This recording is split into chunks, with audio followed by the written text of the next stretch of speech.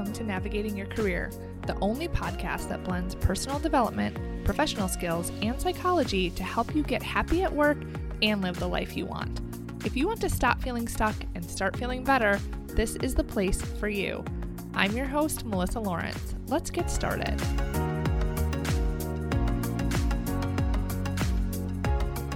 Hello and welcome to the podcast. Now, I have been getting a lot of questions about this topic that we are going to dig into today. So I am going to share with you some tangible strategies and tips that you can use right now when you are going into a new leadership role to be more effective from the first day that you start this role. And if you are already a leader, these tips and strategies are going to work for you too. They are going to help you up-level your leadership skills. This is going beyond what your company training programs may provide, what books are out there. These are really going to help you be a leader that people want to listen to, that they want to follow, that has a high-performing team, and really helps you be a great leader that just can skyrocket your career. So I can't wait to share this information with you.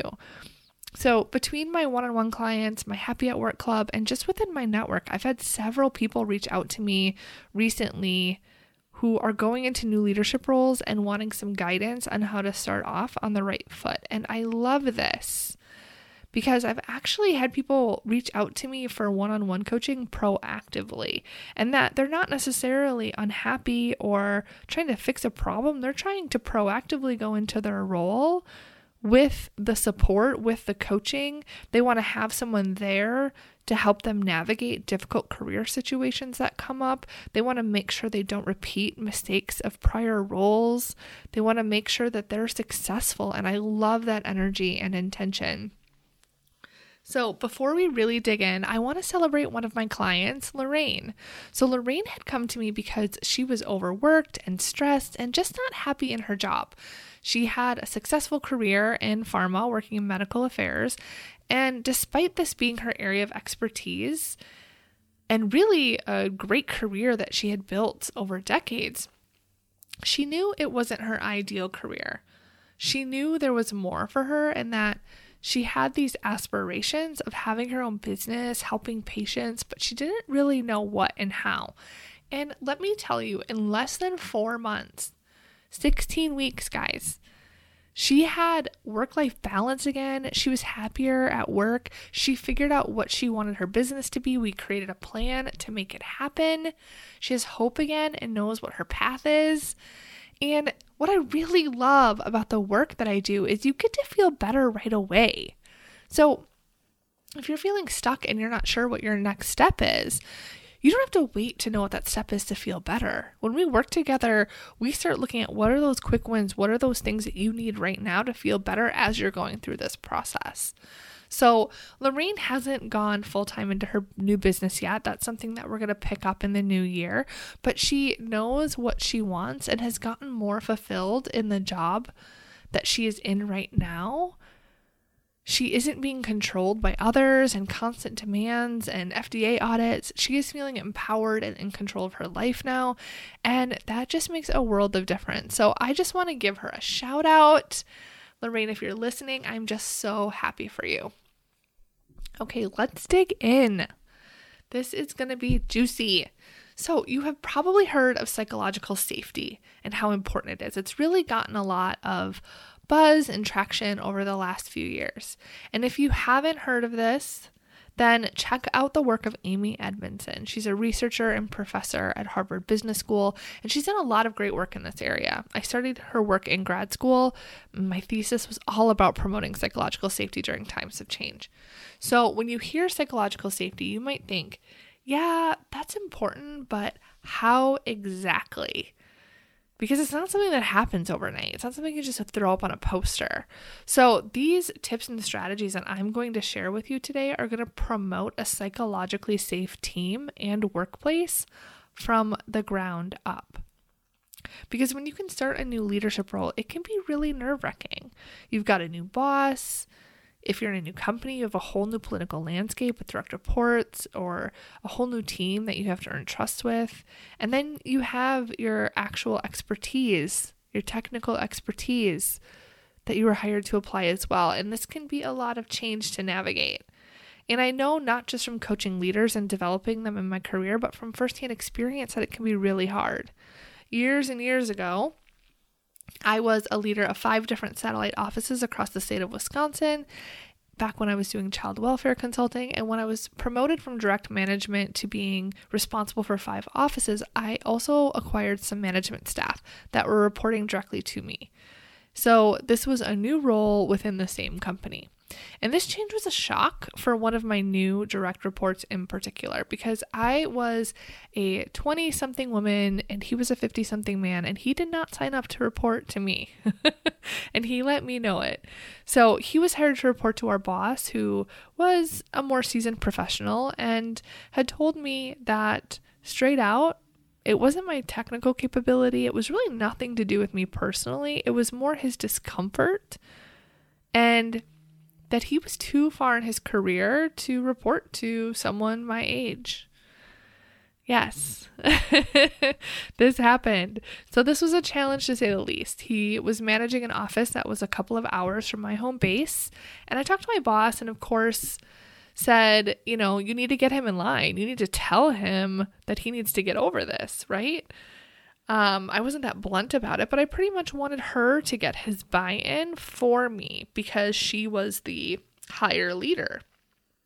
And she, like an amazing boss that she was, and a good friend of mine to this day, didn't do that. What she did is she told me that I needed to deal with it myself. And this was the first test of my leadership. And she was there to support me to help win him over. But I needed to build that relationship and I needed to get him on board.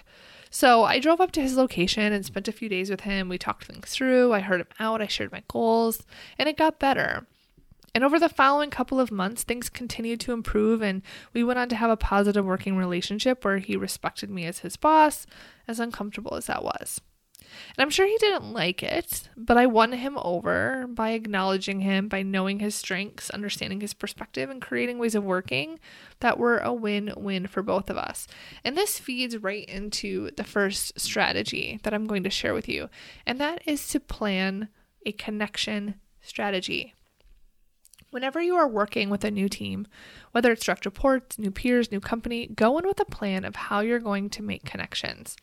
As nice as you are, you can't expect people are going to like you and trust your input, at least not right away. To some, this may be a threat. To some, you may have gotten a job that they wanted or felt they deserved. For some, you're bringing change, and not everyone is on board with that. And we're going to talk about the emotional effects of change in a little bit. So when you go in with a plan, you spend less time wondering what's working and what's not, if you're talking to the right people, if you're influencing the way you want to. So don't wait for others to initiate with you. One of the best things I did at my last corporate role was to make this type of plan. I made a point to meet with people of all levels across all different functions to get a better understanding of the landscape of the needs of the employees, the pain points, and what was going well. And this really helped me. It created strong relationships and buy-in. When I made changes, they were well received, not just because they were good ideas, but because the people I spoke to knew that I had listened to them, that they were heard, that they had a voice, and that matters. So plan ahead. Who is important? What kind of relationships do you want to have? How will you determine their communication preferences and ways of connecting? Ask other people, who should I meet? Who is important for me to know? And then cast your net wider. Go to the entry-level staff. Get a good idea of what it's really like to work in your company or department. Connecting with others, showing appreciation for what they've done and where they are at is so important. You can't go in with all of these ideas that you have for change without first appreciating what is currently there and connecting with people. You can't make assumptions about what is right or wrong because you don't have the whole story.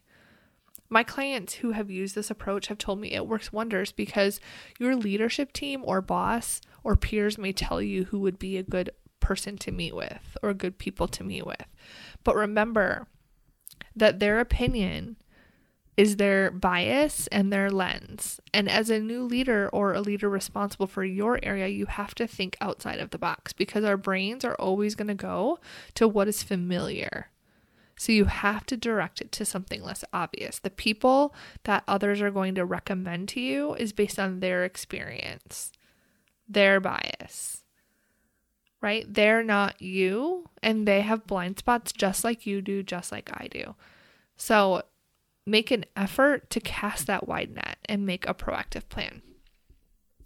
So the next strategy is to have an open mind.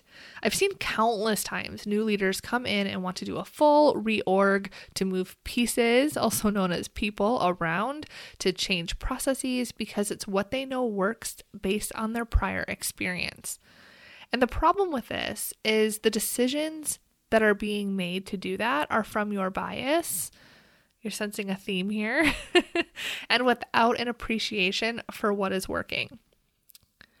I know, grab your emotional first aid kit. You might not want to hear this, but I want you to spend some time understanding what is going well, to have an open mind about the way to do things. It doesn't mean the way you've done them before that has worked is wrong. It doesn't mean that's not something that you will still do, but there can be more than one right and effective way. Okay? So I would suggest, instead of going in and wanting to make sweeping changes based on what you know works from your experience, do an exercise. One that I really like is the start, stop, continue. I have done this with new teams and it's worked really well. My clients that use this, it just always works wonderfully. And what you do is you bring the team together. You can decide who that team is. And you can do this virtually. You can do this in person. You can do it with Post-it notes. You can make it super fun. But what you do is you ask for input on what are the things that we should start doing. That is the start. What are the things that we should stop doing that aren't working? That's the stop. And what should we keep doing that is working? That is the continue. Start, stop, continue.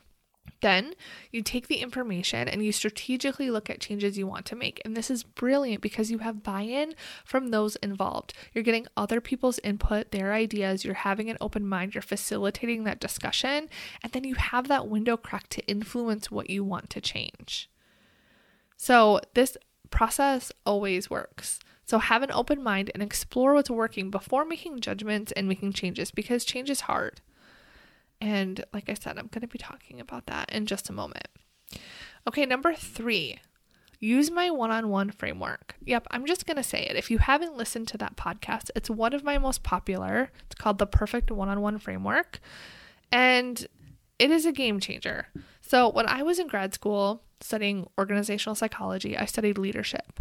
And I practiced different organizational development and psychology tools and programs when I worked in the pharma biotech industry.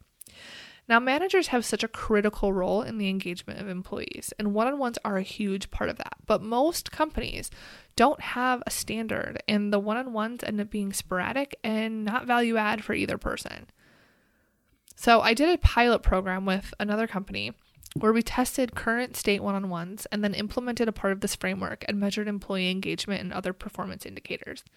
We saw double the employee engagement, increased scores in leader communication, and understanding your role and future with the company, even in inclusion and diversity. What? It was awesome. It's awesome. It worked so good. I'm so proud of it. It actually got used on a global scale because of how effective this process was that I had created.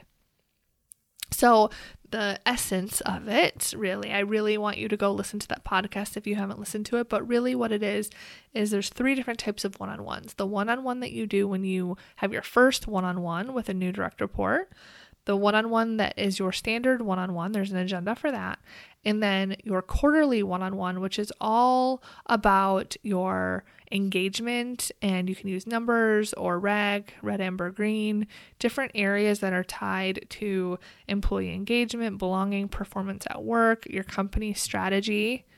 And I give guidance on these categories and an actual guide that you can download from the podcast. So I will include a link to that in this episode. But if you go to melissamlawrence.com/framework, you can download the actual framework with the agenda items for those 3 different one-on-ones. So I've had several people reach out to me and say that they've managed up and influenced their manager to use this framework, and it's made a huge difference. I've had managers use this with their own teams and seen higher engagement and performance. And like I said, it continues to be one of my most popular podcast episodes. Okay, so let's move on to number 4, which is change psychology. This is what I was saying I was going to get into. It's really important. So I want to talk to you about emotional psychology of change. And this is important because when any of us go through any sort of change, especially navigating a new leadership position, you're going through this, and the people around you and your company are going through this. So there is a model that comes from psychologists Kelly and Connor. And if you know this and you normalize this, it can keep the organization from spiraling downward when change occurs. So if I had you with me now, if you could see me, I would draw this out for you. But since that is not the case, I am going to describe this for you. So this model, imagine a U, like a curve like a U. And what happens is when change occurs, you will be uninformed and optimistic. Now, what does that mean? It means the people around you, let's say someone on your team, one of your new direct reports, they don't know you yet. They don't know what you're going to bring to the table. They don't know what changes you're going to make.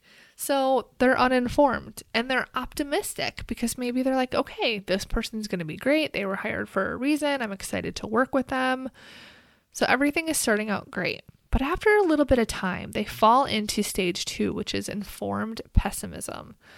And this means that they are now informed, as in they've worked with you for a little bit, and maybe you've started to make some changes. Maybe you run one-on-ones differently. Maybe you don't communicate in the way that they prefer, the way that they were used to with their prior manager. Maybe you want to make some changes and they don't really agree.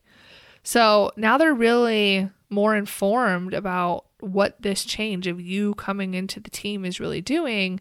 And so they're feeling pessimistic about it. They're like, I don't know if I like this. The next stage is the valley of despair. And this is where a lot of people end. They stay within 1, 2, and 3, the first 3 stages. And that is where they're like, I can't handle this. This person is too different. They don't get me. I'm going to have to prove my worth again. They don't understand. And this is where you're going to find a lot of people trying to find a new job, getting disengaged from work.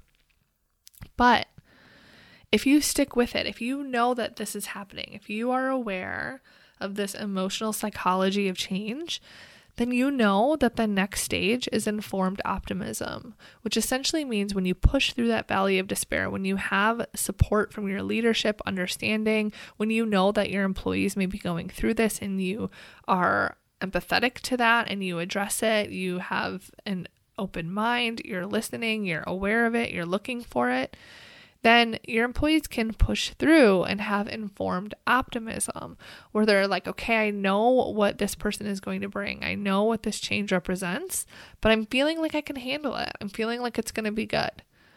And then the last stage is success and fulfillment. So if you follow this U from the top on the left all the way down to Valley of Despair and back up to the right, then you're going to get to success and fulfillment. But you have to go through all of those stages. And like I said, most people, they quit and repeat phases 1 through 3. So this is really important for you to understand because you may be going through this yourself as well. So as someone that you are going into a new job, you might go into this and think, I'm so excited for my new job. And then you think, oh my gosh, what did I sign up for? This is a lot of work. And then the valley of despair of like, oh my gosh, I shouldn't have left my job. I need to see if I can go back to that job. This was too much. This is more than I can handle. This is more different than I thought. But then it's pushing through again to that informed optimism and success. So keep this in mind as you go through change and as you Build relationships with your new stakeholders, with your new direct reports, and whenever you're creating change within your department or organization, your employees, your staff are going through this cycle on some level. So the resistance isn't necessarily them pushing back or not liking your idea. It's just natural in their psychology. And they will come through the other end with the right support. Okay, number 5 is to be approachable. So I know being approachable is a no-brainer, but I have this on the list because I think people think they're approachable when they're not. They'll say things like, I have an open door policy, but that isn't enough. So I want you to think about what would be approachable for you. What would someone have to do or say for you to feel comfortable to go into their office at any time, to share with them a concern? What would they have to do for you to have that level of comfort? And a lot of approachability comes from your communication skills. When you're having conversations, are you listening? Are you open-minded? Do you offer when and how people can communicate with you? When people reach out unexpectedly, do you make an effort to be open and welcoming, or do you let them know how busy you are or how inconvenient the timing is? It's important to not only state how to best communicate and get what others need from you, but also practice it in your actions. You can be approachable and have boundaries. So approachability doesn't mean letting anyone walk into your office at any time, but it is being clear on when you're available, holding your meetings respectfully, respecting other people's time, and be open and present. The more approachable you are, the more comfortable others will be around you and will trust you, which is critical to effective leadership. So I can tell you about a leader that I worked with who said she had an open door policy, said you can come to me anytime, but was always busy, always in chaos. And when you did go to her, it was often met with a smile and a let's schedule some time, but the time never got scheduled. So you have to think about following through as part of your approachability, the experience you are having with people and the impression that they are getting, because it is much more than words. Okay, the last strategy that I want to leave you with is to manage your stakeholders. And this one is closely tied to having a connection plan, but I think it is important to call out separately. So as an exercise, you can take out a sheet of paper and put yourself in the center like a nucleus, and then branch off to that and jot down all of your stakeholders, which includes your direct reports, your boss, your matrix team members, any person or group that you provide a service to, internal or external. And this will give you a picture. And from there, think about how you can manage the expectations and needs for these people and groups. What do they need from you? How would they define success for you? You can ask them. Don't make assumptions.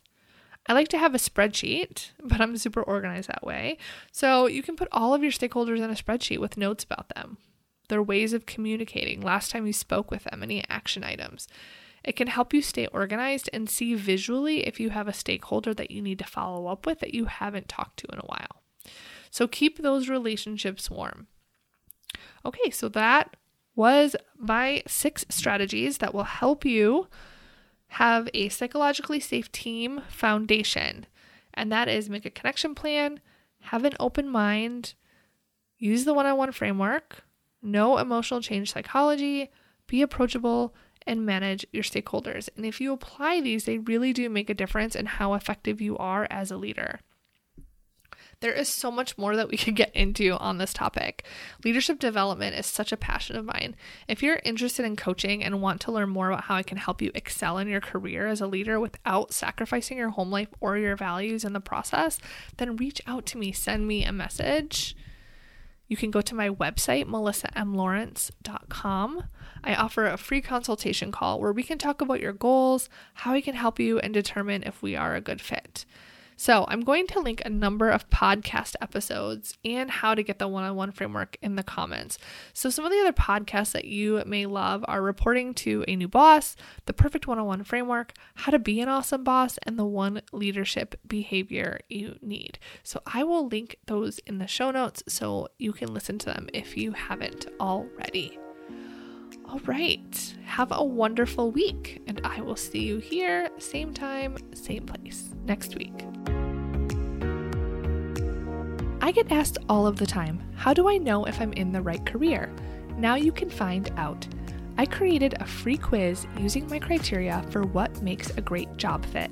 You can take the quiz at my website, www.melissamlawrence.com, and in less than 3 minutes, you'll know the answer so you can stop guessing and take some action.